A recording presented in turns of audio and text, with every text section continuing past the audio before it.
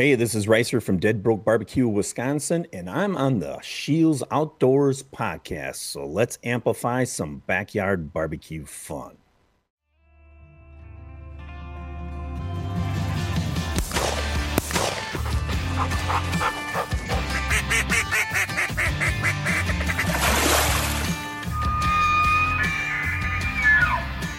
Welcome to the Shields Outdoors podcast, your source for information on hunting, fishing, and all of your outdoor passions.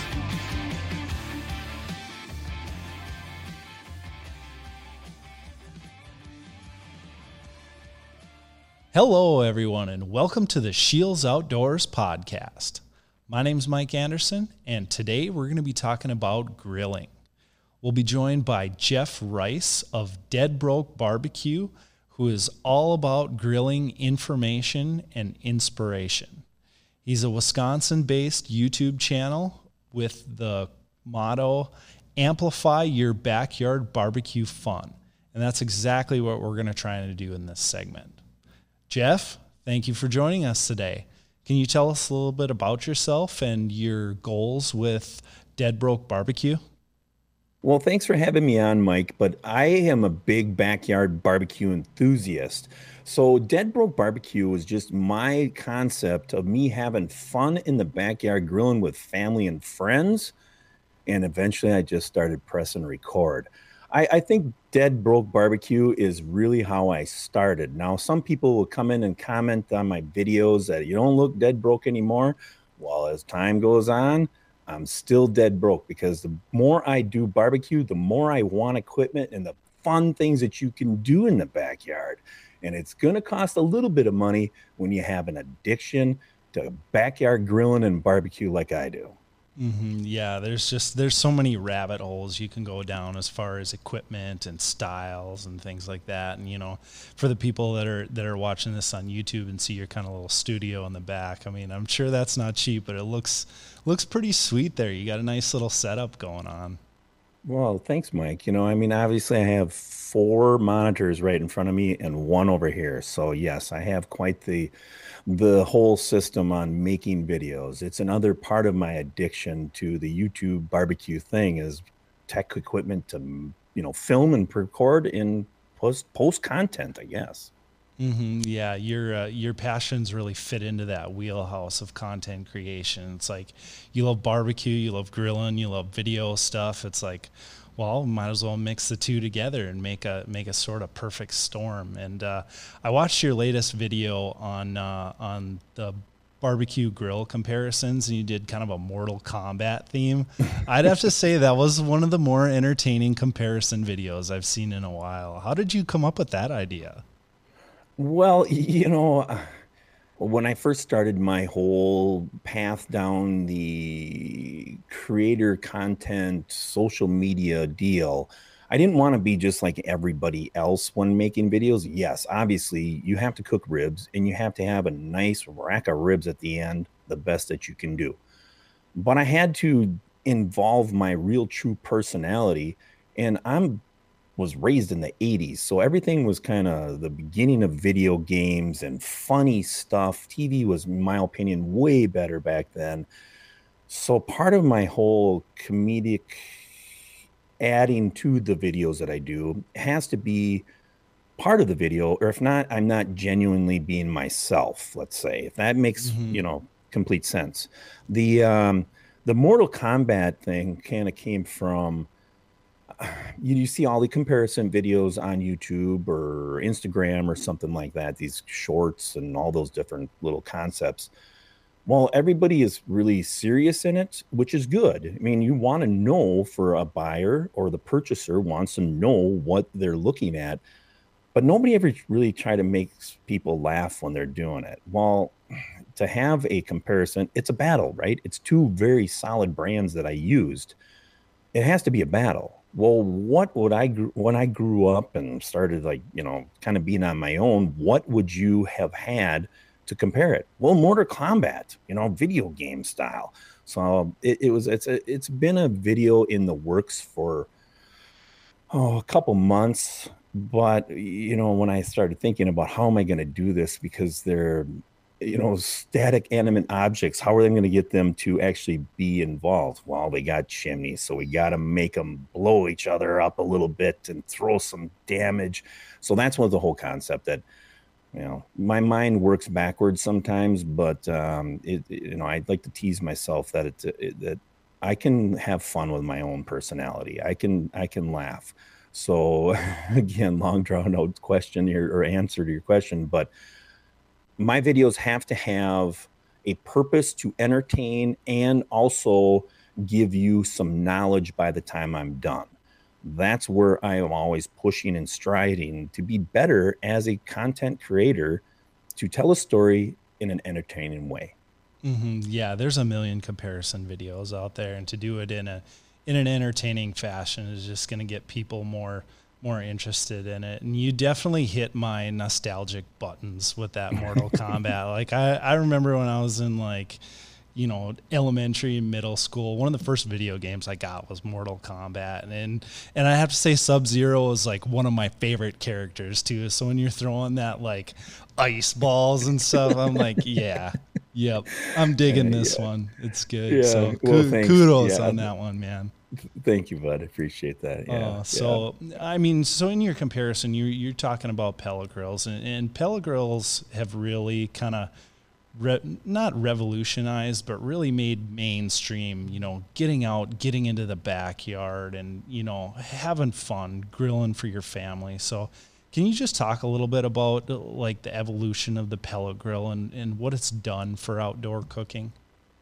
Well, I really feel that the pellet grill is the new gas grill of the 80s and the 70s era. This has pushed people into a different type of cooking, though. The gas grill came out because nobody wanted to stand around and start charcoal. I still start charcoal all the time. But the gas grill kind of made people get more to, the backyard barbecue wasn't as hard. Then the pellet grill comes along, and now people can make actually barbecue. They can smoke some ribs. They can do some pulled pork. It's just a lot more convenient for the average person. Not everybody is taught how to cook on a rotisserie smoker in 1979. They're not really taught that. So the pellet grills have now made it so my friend that could barely boil water in college can actually cook, some really good barbecued chicken and some really good pulled pork, or he hasn't tried a brisket yet, but I'm really proud of him that he can cook now. And I think it's because of the simple ease. There's no fire management in a pellet grill, really. I mean, yes, you have to know your cooker and know the temps that it's running in different hot zones and different things. But my boys are, 14 and 15 now, and they can cook on a pellet grill. I would never let them cook on a charcoal grill. Not yet. Mm-hmm. But they can easily get on a pellet grill and cook. So I think this has opened a new window of opportunity for people that, they want to try this, but they're afraid. They don't have to be afraid. They plug it in, fill it up with some pellets, and start cooking. Really, that's what it boils down to. Yeah, there's really no need to be afraid anymore. It's like if you can understand how to run a regular oven, this is basically just a glorified oven that you put outside. And like I'd grill with my parents a bunch. Like back in the day, and like my mom would do a decent amount of the grilling, and I just winced every time she'd want to make pork chops on the grill, because it was just like straight hockey pucks. I love you, Mom, but you burn it every time. Like this is brutal. But now, not done enough. That was a part of the whole gas grill earlier days. It was never done enough in people's opinion, because they were afraid of actually temperatures too, on the food. Yeah, and then like the evolution of the probes and all that stuff, the Wi-Fi. It's just, it makes it so much easier to cook to the proper temperature, so it's safe and so it's not overcooked. Right. right? Mm-hmm. And now they're having better than restaurant food at home. Because I will say it's better than restaurant food at home once Mm-hmm. you learn how to cook and do some of the basics on barbecue or grilling on a pellet grill. You can make it better Mm-hmm, than for going sure, to, because you can really make it your own. Like right. on your restaurants, like they're trying to replicate that exact same thing every time. Granted, they've got a successful formula and it's good, but it doesn't Right. open up to like your creativity or your specific flavor palette or things like Mhm. that. And that kind of brings me into another question, like the barbecue, ingredient companies, like how has that evolution changed in your opinion? Well, it certainly has increased for the availability for people to get different types of rubs. That's one of my biggest thing that in seasonings. More people are doing it. There's a lot of guys that have won competitions and started their own rub company along with their competitions. Um, Obviously, there's people that will say, and I'm friends with Dan Arnold, he'll say that it's not the trick to sell the first shaker, it's the trick to sell the second one.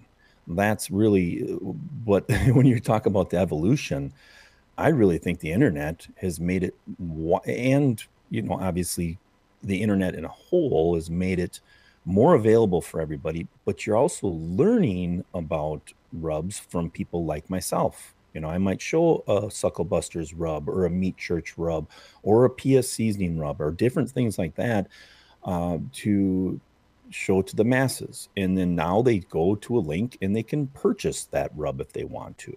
So I think the biggest thing is communication on the social media platforms where people can post their different types of rubs, and you got to have people to try it if that makes any sense. I'm kind of trying to get that quick nailed. But I will say that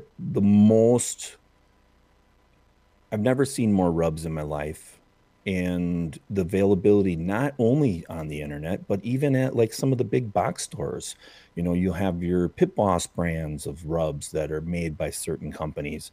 um, the big names still are out there with the Weber rubs and different things, but the individual cook guys that started making their own seasonings, they're plastered all over the Instagrams and the Facebook pages, which is made them a powerhouse to be able to advertise. And along with companies like yourselves, you guys aren't just carrying salt and pepper in your store, in your stores. You're carrying multiple rubs, which has introduced it to people that might not have ever actually thought about buying rubs at a sporting goods store, but it's such a big demand that you guys are also carrying that too. So I just think it's the evolution of internet and how people are looking at the internet to learn and discover new things compared to just talking to people on the internet or something. I don't know. Yeah, That's for my sure. best Just guess. That's the ability to link things is huge, and right. shoot videos, make it your own, and it can be a little bit overwhelming though. It's just how having a niche and just being able to show it so much. And like you walk to one of the Shield stores and you go to the barbecue aisle and it's just like multiple walls of different rubs and seasonings and spices. It can Right. get a little bit overwhelming. So do you have Yeah. any suggestions on like a starting point? Yeah, I mean, start when you first start out with a flavor profile, you already know if you're kind of cooking already. If you're already kind of cooking out in the house, you know that you like a lot of black pepper, but you don't like salt. So that's some of the concent. You can look at it, try to figure out from the label if there's a lot of sodium in it or what. But the basics is always going to be salt, pepper, and garlic. I mean, really, you only need those three to make a really good meal of barbecue. If you like a little sweet, well, then you're starting to look at different, the best bet to try a rub or to find out about a rub is to check on the website the rub producers and the rub manufacturers, they at least label if it's a spicier rub or if it's a sweeter rub. They kind of give you a little backdrop on it. Now, before you go, and I just talked with a good friend of mine about this, and before you go and put that rub on your $70 brisket, you might want to try it first. Don't just believe an influencer that it's good. Try it, because it might be really way too salty or way too black, way too much black pepper. That it might not fit your profile. Give it the little finger lick test, put a little bit yeah. on that index finger, test it out. Have you noticed that it really fits that flavor profile, like when you test it, or is it like super strong and ends up actually being pretty good once it's actually on the meat? Oh, 100%. I mean, black pepper is a prime example for my flavor profile that I want black pepper. And when I start with a rub, I'll look at it, try it. I'm like, I can taste the black pepper good. It's going to be good. And then I cook it. Well, those flavors kind of distribute throughout the meat. And you maybe lose that punch of black pepper. So then you're going to want to go in and maybe add a couple shakers or shakes of, some coarse ground black pepper to that to get your actual perfect profile that you want. But yes, 100%, you will see that the flavors just blend better than trying on your finger. But if you try if you don't like a real hot, spicy rub and you buy it, and when you taste it, all you can taste is a bunch of cayenne pepper in it, you better back off when you're going to shake it and coat up that chunk of protein. Yeah, that makes a lot of sense. So question for you, how many different types of spices are you willing to use like on the same piece of meat? Do you usually like to just stick with one, or will you mix like 3, 4, 5? I have no problems adding more layers of flavor as long as I'm not overdoing it, because there is a point where all you do is taste the rub. You still have to enjoy that protein, whatever it is. If it's a brisket, I can go pretty standard with just a good, SPG rub. If it's maybe I'm not in the mood, I want a little bit more spicier. Well, then we'll add a different rub that I mean, I don't. Hoochie Mama comes to my brain right now. I'll add a little bit of that on top for another little bit of a layer of flavor. There's never, I don't think, the wrong actual. I don't think there's ever really the wrong layer or the wrong. I don't think there's ever the wrong amount of spice that you put on, as long as that fits what you like. But always start out, if you're brand new to it, don't put too much, because you can always, after it's cooked, you can always add a little bit more if you want to beef it up a little bit, as we'd say. But yeah, there's certain things that I'll put 3 different brands in on a rack of ribs sometimes. Why not? I mean, you like a little bit of both profiles, and you're making your own rub. So there's nothing wrong with that. I am pretty basic, though. A lot of times when it comes to brisket, I like a 3-to-1 ratio of black pepper and salt. I want 3 parts black pepper, 1 part salt. That's really probably my favorite overall brisket. Mm-hmm. So when you're doing your seasonings, like I struggle a little bit with brisket when knowing when enough is enough. Like, is there a certain like formula or a certain like texture on the meat when like, okay, I need to stop putting stuff on there? You have any suggestions for that? Well, I never overdo it, and never to be too afraid to add more. And I know that's really hard to like. You have to cook a few times to really feel that you know what you like. But a consistent shake across the whole protein is kind of what you're always looking for. I don't have a certain 5 shakes on a brisket or something like that. I go by more of a look. It looks like that every little part across the whole piece of protein is going to have the equal amounts. I'm careful when I'm shaking. If I miss some a little spot, well, you go back and dab a little bit more on there. You don't want to. I've seen people over spice meat, and it's like they've completely taken out what you're trying to cook. I've eaten competition barbecue before. It's good, but I can't eat a whole brisket. I couldn't eat a whole brisket anyway. Yeah, I was going to say, you probably don't want to eat a whole brisket, but we've all tried maybe. Yeah, right. But after a competition brisket, and then you just make one that I call a eaten brisket, that eaten brisket's going to be gone a lot faster because it's not pounded with so much stuff to win that one bite competition.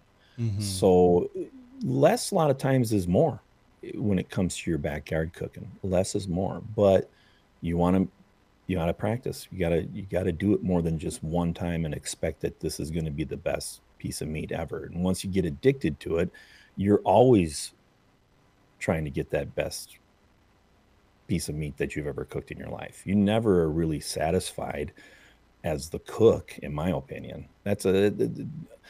I've cooked some really good food, but I've never, maybe if I would have, you're always your hardest critic, So. Oh yeah, absolutely. And everyone wants to be king of the backyard grill. Yeah, that's right.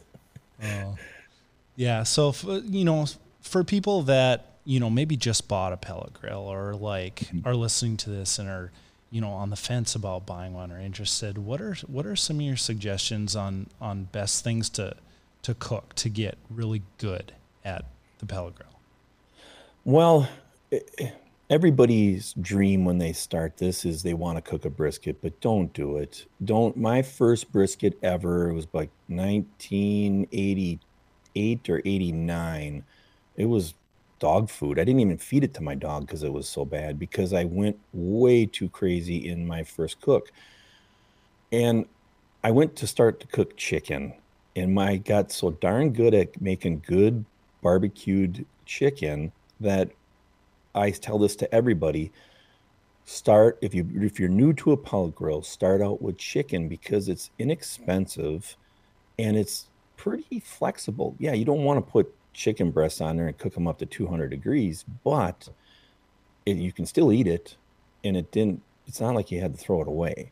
So chicken is always my one that I suggest to people to start on a pellet grill. Your first smoke, your first real, I'm going to do this, and we're going to do it low and slow, and I can't wait. I'm getting up at 4 a.m. I'm going to be hanging out in the backyard, is pork butt. That's another really easy meat, more forgivable, and it's still going to be good. Even if it's a little overdone or just maybe not quite probe tender yet, it's still going to be very good, and you can do multiple things with it. If it's a little on the overdone part, well, make it into some tacos or some, I've actually, not because it's overdone, I never overcooking it. No. But we've made pork butt chili before. Pork butt macaroni and cheese, I would say your first cook should be chicken, so you can learn that pellet grill. I also like it when people do a biscuit test. That's a good thing, so you actually know where it's a little, because all pellet grills are going to have a little bit of hotter. All grills are going to have a hotter area than in a cooler zone, let's say. But learn the pit and then cook some chicken. Then, when you're ready, cook up a nice boneless pork butt. Then you don't have to even worry about the bone. Just start out with a boneless pork butt.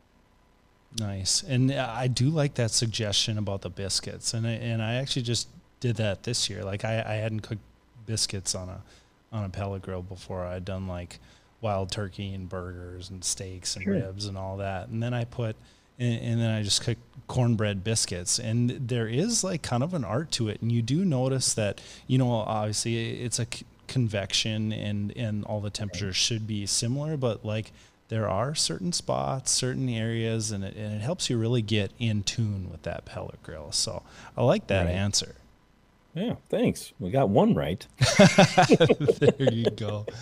So what's your personal favorite thing to grill? To grill, it's still ribeyes. I mean, I love cooking a good reverse seared ribeye. I mean, that's still my favorite thing to actually cook overall over everything because I just like a good ribeye. I like the seared texture with the salt and pepper and garlic on it, and it's always good. It's always good. Now, I feel sorry for the SCA comp cooks because they're by the time they're done practicing, they don't really want to eat steak anymore. That's why I'm not a competition guy because I want to eat what I'm cooking. I want my family to be happy when I'm cooking. But a ribeye is still my top thing to do, still by far. Yeah, it's tough to beat a good ribeye. I'm curious about some searing tips you have, because like with the pellet grill, it's not the easiest thing in the world to do to sear. Like, what are your suggestions or tips for doing that? Well, um, number one, I always like to reverse sear on anything. I think a reverse sear is the easiest one to control.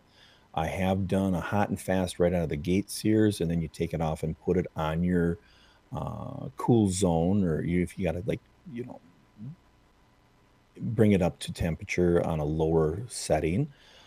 But reverse searing is my favorite method. And I love to cook at a low temperature, around 200 degrees, get that internal up to about 115. Then you crank up the pellet grill. And this is one thing without that open sear plate.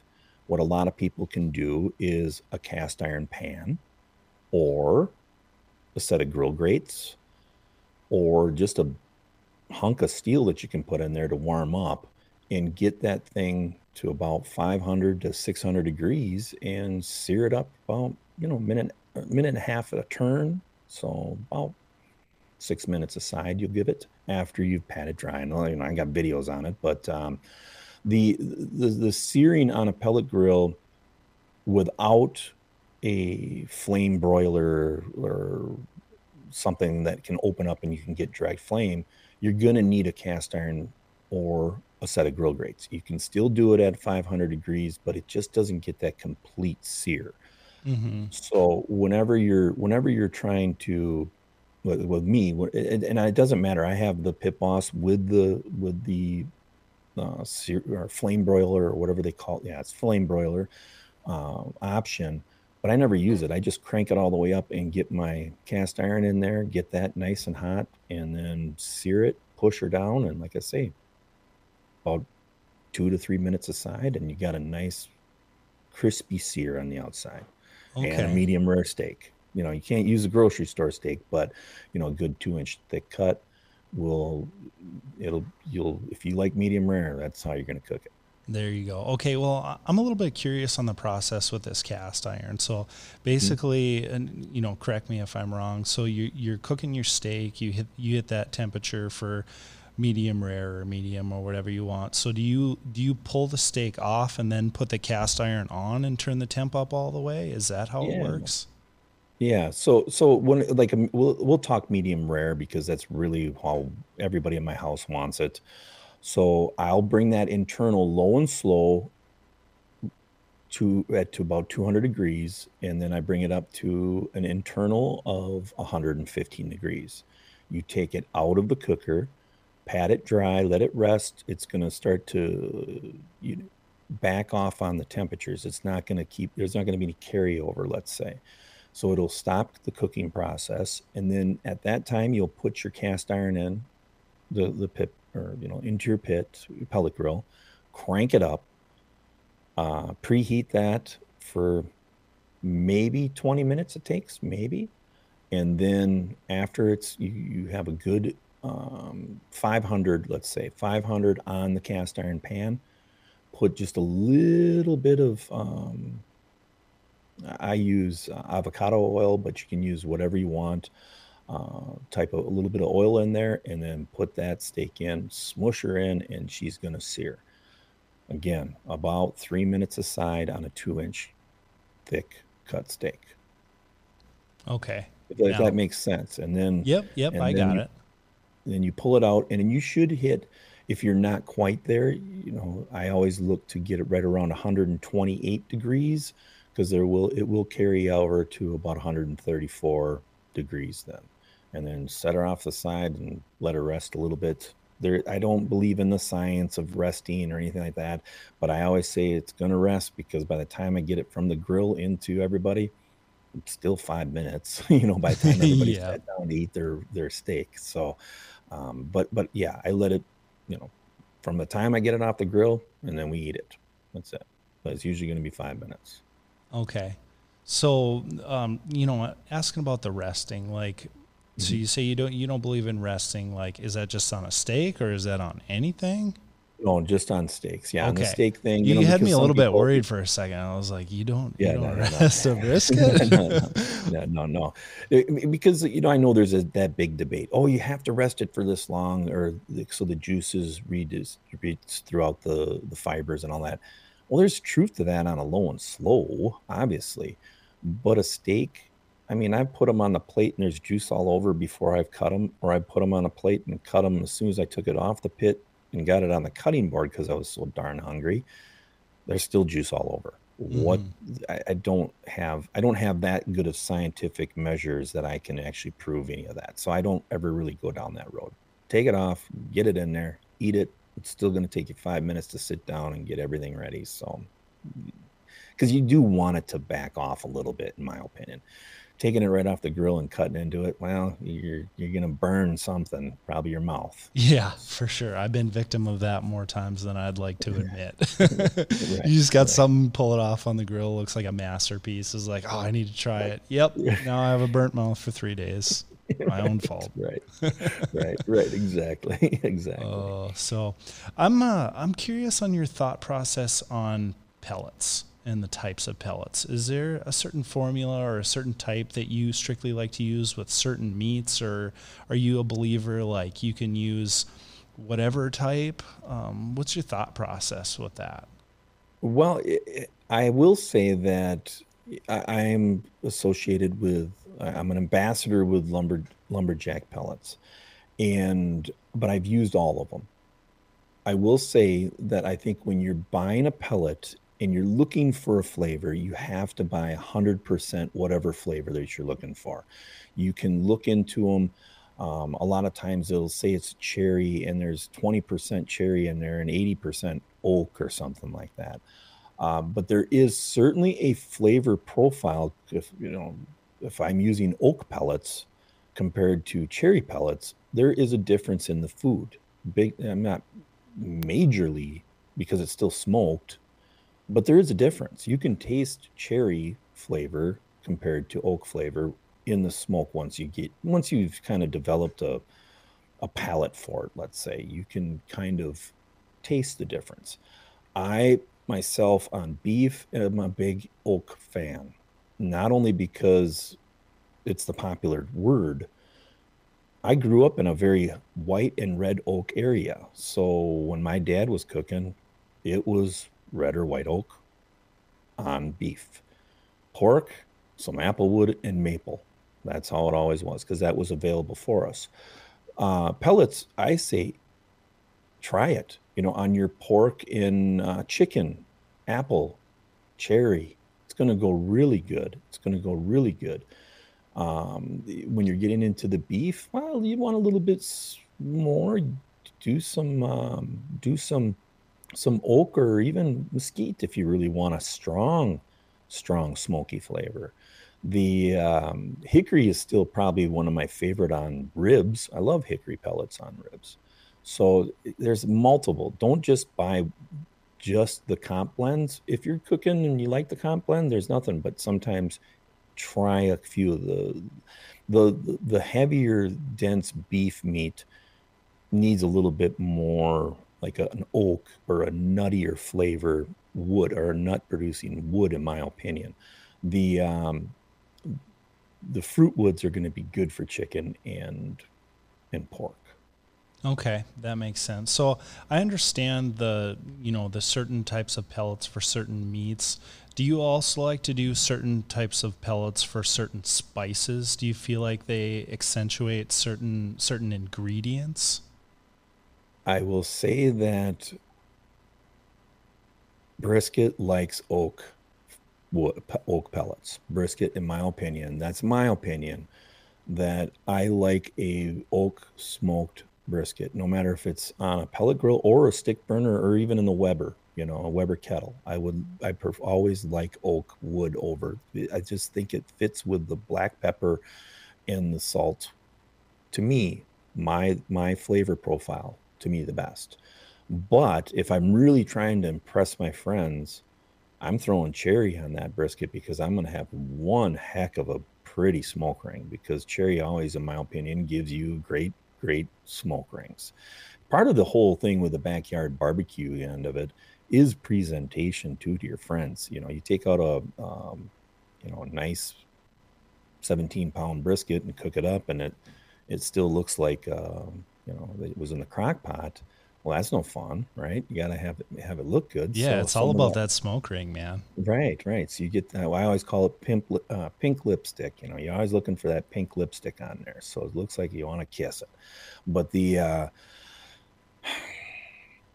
flavors on pork and rubs, well, if you're going for that sweet rub, hickory's a great one for that. If you're going for a really sweet flavor, well, apple is perfect on that. So it's just, your profile means a lot. But yeah, it's a little bit of enhancement probably in the flavors if you're going for sweet or you're going for savory. I mean, there is truth to that. Okay, just make it your own, right? Yeah, that's really the thing about backyard barbecue, is really just, you find out part of the whole fun about cooking is some of the failures, some of the things. Oh man, this just didn't turn out. At least now I know that I can't do this anymore. I need to do this. So I think that's part of the whole fun in backyard, compared to trying to figure out what the region likes more. Mm-hmm. Yeah, I mean, you can watch a million YouTube videos on how to do something, but you really truly learn when you get out there and you do it yourself, and experience from failures and successes and stuff like that. Right. Sure. When grandma says it's good, you've done a good job. There you go. At least in my family was, because grandma was the pickiest eater in the whole world, and if it wasn't good, she'd let you know it wasn't good. So, and there's no telling her otherwise. Right, you're not going to change your mind, grandma. Medium well is not the way you cook your steak. Oh, love it. So, I haven't watched all of your YouTube videos. You've got a pile of them out there. So it's great content. I've loved every one I've seen so far. A couple of the ones that I've seen, you've had like these like wood chunks in there. Can you elaborate on how you discovered that and why you use these wood chunks on your grates and stuff? Yeah, well, if you're talking like on the grate, it just makes, if you put, like, you're going to do some chicken wings and you're using like a vortex in the center of a kettle, if you put it right in the right on top of the charcoal, it's going to burn up in a hurry. If you just set it on the grate, it kind of smolders a little bit longer and give you a little bit more woody flavor to it. Wood chunks, my dad and his best friend was a butcher, and they used to always do big rotisserie pig cooks, okay? And my dad loved cooking pork shoulders. They started out with charcoal, and they finished all the time with wood. And wood is always gives you actual flavor. Now, if you're cooking steaks, you don't really need to add any wood. You got a charcoal flavor. I like a charcoal flavor steak over a wood-fired steak. To be honest, that's probably my favorite preferred profile. But when it comes to actually smoking meat, you can use some lump charcoal and you'll get a smoky flavor. But when you add the extra wood chunks, you're actually developing another profile or a layer of flavor to it. Apple wood chunks, oak wood chunks, pecan wood chunks. There's all kinds of different things that you can put in there to enhance that overall profile of that meat. On charcoal and wood go well together. They really do. If you look at all the different types of, like the Weber Smoky Mountain and Weber Kettle, the Sloan sear kettle, all these different little charcoal cookers. When you add that wood, you're boosting your flavor profile. Okay, got you. And then, I was watching one other video where, like, I don't know if you were doing like brisket or ribs or something, like a pretty big chunk, and you'd put it like under the meat. Is that to make like airflow a little different, or what's going on there? My dad actually taught me that back in the late 80s, early 90s. He'd always would take, when he would cook beef or a butterflied pork butt, he always said, if you want to get bark, you got to get the water off from it. You got to let it just, you want to keep it moist, but you want that bark and that rub to set. So the concept why I did that, and I get to told this all the time. You saw that from Harry Sue. No, I saw it from David Rice back in the 80s. I didn't see it from Harry Sue. But he actually took rocks and had these special rocks. It's weird. He found some really nice, perfectly smooth but rounded rocks that he would put underneath he never used wood chunks. I just use it because I can't find the rocks. But I can find rocks, but not those. Well, anyways, it just domes up that protein. And then the water that's evaporating and cooking out and releasing from that, the fibers and the meat, it runs off, slowly runs out of that piece of protein compared to piling up and pooling on top of that protein. So it actually helps that bark set a little quicker. So you can maybe develop a little bit darker. I like a charcoal bark. I want it to be, and what I mean by that, charcoal color. I want it black. I want it nice and dark. So to develop that type, you don't want a bunch of moisture on it. Now, once it's set, then you can add a little bit of moisture to it. So you end up having, you're keeping it moist, because moisture will help that too. But the pooling will defeat your whole idea of cooking and developing a bark. You see it all the time. People like, it tasted great, but I didn't have much of a bark. I had a good smoke ring, but no bark. Well, that's because you had too much moisture throughout that cook on top of that protein. Okay. Another question related to that. So does that also help with like tenderness on the outside pieces of the meat? Like say like, the middle is the thickest part, and then it's like thinner on the corners. Does that help with the, have you noticed if it helps at all? I've never noticed that. I mean, that's a good observation. It's something I could check, but I really just dome up all my brisket all the time, especially brisket. If it's a bone-in pork butt, well, there's no sense to put a little wood chunk underneath there. But if it's butterflied, then I always do. So when it comes to brisket, yes, it's mainly just for me to develop and get that bark to stick a little quicker. That's why I dome it up like that. Because how you put it in a pit after a couple hours is how it's going to come off. Yes, it's going to shrink, but it's how it's going to look. So there's partially I'm doing that too, to develop that more of that teardrop look on that brisket. Gotcha. Well, if you ever need a taste tester for that theory, I'm here for you anytime. Okay. Anytime, Mike. You can come over anytime. Perfect. So, I was watching another video you had on ribs. It was wrapped versus no wrapped. Can you explain the differences and maybe which one you prefer? Yeah, I mean, as far as differences, really all you're doing when you wrap a rib is you are quickening up the cook process. You're making it a little bit faster because it's now braising. It's in the moisture inside is steaming, and it's going to tenderize it a little bit quicker on a wrapped rib. A no wrapped rib, well, it's exactly what it is. You're going to run that until it's tender all the way through, and it's going to get a little darker. It's going to be, it's just, there's just no quickening to it. I don't know how to explain it the best, but now, competition rib is going to be wrapped always because they want it at a certain color. They want it to look just fire engine red. They want that to look beautiful. So they want to get it tender. Well, the only way they can do that and keep that color is by wrapping it. All right. If they Mm-hmm. let it run all the way through to tender, it's going to get dark. It's just, I mean, with the sugar, if you're putting on a rib, it's going to darken up. We prefer no wrapped ribs because my family does like a little bit more char in that bite. They like they like barbecue sauce, but they like it on the side more. So that's another thing with like a no wrap rib. You can put sauce on it, but the reason a lot of times I'll do wrapped ribs is because I want to get that sauce to penetrate in that meat. So I'll dump the sauce. I know a lot of people do the brown sugar and the butter baths and all that.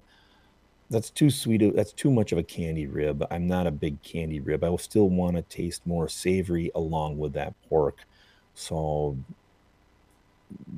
just putting a little bit of spritz on the outside to keep it moisture, the moisture content in it good while you're going through the cooking process.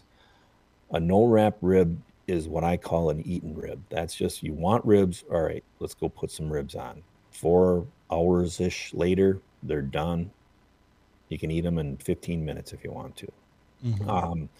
But our preferred around here is a no wrap rib more than wrapping them up in aluminum foil and so you can get them to be tender, bite off the bone. You know, a lot of people like the 3-2-1 fall off the bone ribs. I don't. I want a little bit of snap in that bite. I want it to be tender, but not mush. You know, not where it's just, because then and obviously I've overcooked ribs before. Well, what do we do with those ribs? We aren't cutting them into separate bones for leftovers for the next day. We're stripping it off the bone, and then it's going to go into some pulled pork sandwiches. Basically, is what it ends up being, a rib sandwich. Um, so again, back to which one I prefer. I like the no wrap ribs. Not knocking the wrapped ribs, but I like a little bit darker color on those ribs. So to achieve that, you're running them longer, really. Okay, gotcha. I like that answer. Just kind of telling the similarities and the differences between the two, and it really, there's no perfect answer for that. It's all about preference and what Right. you want to do. So, I mean, I don't think I've ever cooked ribs like not wrapped. Like I just, the first time I ever made ribs is like I'll Google how to do it, and that was the first one I found, and Sure. like now Sure. I tried it. But like when you talk about the no wrap ribs, I mean that sounds intriguing. It sounds tasty, and I find myself like, yeah, I really don't want that mushy taste. So maybe I'll have to, broaden my horizons a little bit, try something different, and do that no wrap method. Well, and one thing I should add that I forgot to say is that when you do a no wrap rib, you are actually developing a little bit crispier bark on the outside of it too. So it's got a little bit of a crispiness on that very thin little layer of your rub and your bark. It's a little, I, the best way to say is that you got a little bit of crispy bite. Once you pop through that, then you have your tenderness. So it's just a little different of a texture of a rib. Don't be afraid if they get dark. That's the only way you're going to avoid that is if you don't use any sugar. Then you can get them where they're not going to be that dark.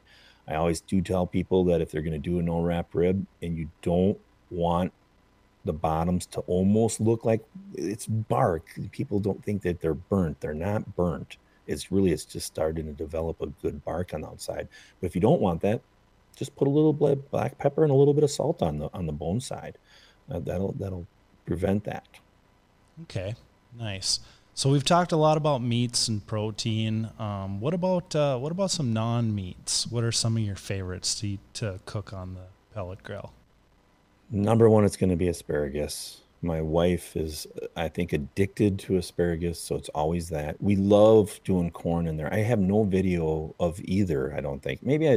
Yeah, I've got some B-roll that I've used where I'm cooking asparagus, but I've never actually done a vegetable, but it's corn and asparagus. Now, my wife likes it when I throw some cucumbers on there. She likes a little bit of that, and bell peppers. Any type of vegetable that you like, you can grill, and it's going to give it more flavor because you're adding a little bit of char to it. You want to achieve that little bit of charness to it. but it really enhances the flavor in that vegetable and fruits. I mean, when I'm doing grilled lemon or lime shrimp, I always put that lemon or that lime on there because it sweetens up that juice in there too. Try it, and you will obviously know in a heartbeat that, because those sugars really start to, they're not really changing in the molecular structure here, but they're just enhanced. There's a lot more enhancement in the flavor when you throw. So if you're gonna do some lobster tails, throw those lemons on there and get them so they're so much juicier. This is my best way to explain it. I'm not a chef. I'm just a guy that loves to eat. Yep, don't we all? Yeah, look at my waistline. You'll be able to tell. I like to eat. So. Oh, that's funny. Well, we just got you from the chest down, so. Yeah. All right. So I'm not too bad. You know? Oh, funny. So I mean, it's so fun to cook. It's so fun to eat. So. Yeah, it is. You know, and that's where the backyard part of it comes in. That I don't care if you're cooking on a little Smoky Joe. You know, it's about you cooking and you developing your likes and you're satisfied in what you cooked, and it's a lot better than going and grabbing a Hungry Man and throwing it in the microwave, because that really is changing the molecular structure of that food. Mm-hmm. So if you can cook with some live fire or cook with pellets, you don't need a humongous pellet grill. I have some really nice pellet grills. You can have a smaller pellet grill and achieve the same thing that I'm maybe doing on a 1600 square inch pellet grill. You know, you can do the same thing with a 600 square inch. So cooking is all about what you want to do. So do it and experiment and learn and just have a blast doing it. That's why I always say in my videos all the time, you know, I'm here to amplify your backyard barbecue fun, because I want you to realize that barbecue really is about fun. That's what it's fun. It's family and hanging out with your friends, cooking for your buddies and watching a football game or whatever. It's about adding this extra part of the entertainment that is so important to the world. Food is important to the world. So barbecue is part of food. So add it and have fun. Yep. It's just a wonderful way of bringing people together. Right. Exactly. And it's hanging out. Some of my fondest memories is as a kid hanging out with these old timers, you know, all these old timers standing around an open pit cooking stuff. And you're just amazed that this was just cooked on wood chunks on a tripod. Are you kidding me? You know, people would pay $100 for this, you know. So it's about fun and your achievement of having a successful cook. Yeah, 100%. So, you know, I greatly appreciate your time on here. You know, I've learned quite a bit. You've answered some of my burning questions, and you know, you kind of motivated me to bust out the pellet grill again and try a few new things. So, awesome. You know, what can we expect from you from down the road in future videos? Can you give us a little tease? Yeah, I mean, I've got a new pit that came in. It's an electric smoker, but it uses sawdust actually. So I'm looking at getting into doing some sausage and some jerky videos, because that's another part of my life that I grew up, but I never really did. I was always just the gopher. Hey, go upstairs and get me this. Okay. You know, so, you know, I'm now going to make the adventure into doing some of my own brats. I mean, I live in Wisconsin. What do we eat? I mean, brats is part of the food. That's its own food group. Yeah, absolutely. You know? Them and cheese curds, two food groups in Wisconsin, man. Exactly. So that's where I'm enhancing my learning and to be better. I've done it, but I've never done it. You know what I mean? I've been a part of making some bratwurst, but I never had to really sit there and think. I was just there. So that's one thing that you'll see me doing on a PS Seasonings PK smokers. So I'm pretty excited to get that thing running. And again, it's really for making venison sausage and all that, but you can still do barbecue in it too. I have another pit that's coming in, another pellet grill, and I'm excited to get that on the channel. That'll be here pretty soon. So you're going to see a lot of pellet grill cooks from me in the future too. I have a Santa Maria that I love. That's probably my favorite pit to actually stand on and bring back memories of charcoal and wood. So yeah, I try to post a video every week. I have a job. I have a day job. My YouTube and my social media is my fun time at this point. So I try to do as much as I can. But my main thing that I'm always looking at is trying to entertain you. So some of the videos take a little bit more time to process on how I'm going to entertain you and still give you something that you learn from me. So. Yep. I love the effort. You got some education and some entertainment in there. You're definitely a unique character, and I appreciate that in the videos. So, Jeff, thank you so much for your time and knowledge, and best of luck down the road. Thanks, Mike. I appreciate it, buddy, and I appreciate you having me on. You just heard our segment with Jeff Rice of Dead Broke Barbecue on all things pellet grill. Now, he's got a great YouTube channel full of education and entertainment, just like that Mortal Kombat video that he put out. So we highly recommend checking out his YouTube channel. If you guys need anything for grilling, be it pellet grills, rubs, spices, seasonings, make sure to head to your local Scheels store or check out Scheels.com. We got a great selection of everything you need for your outdoor cooking needs. And with that, we want to thank you all for listening and see you next time.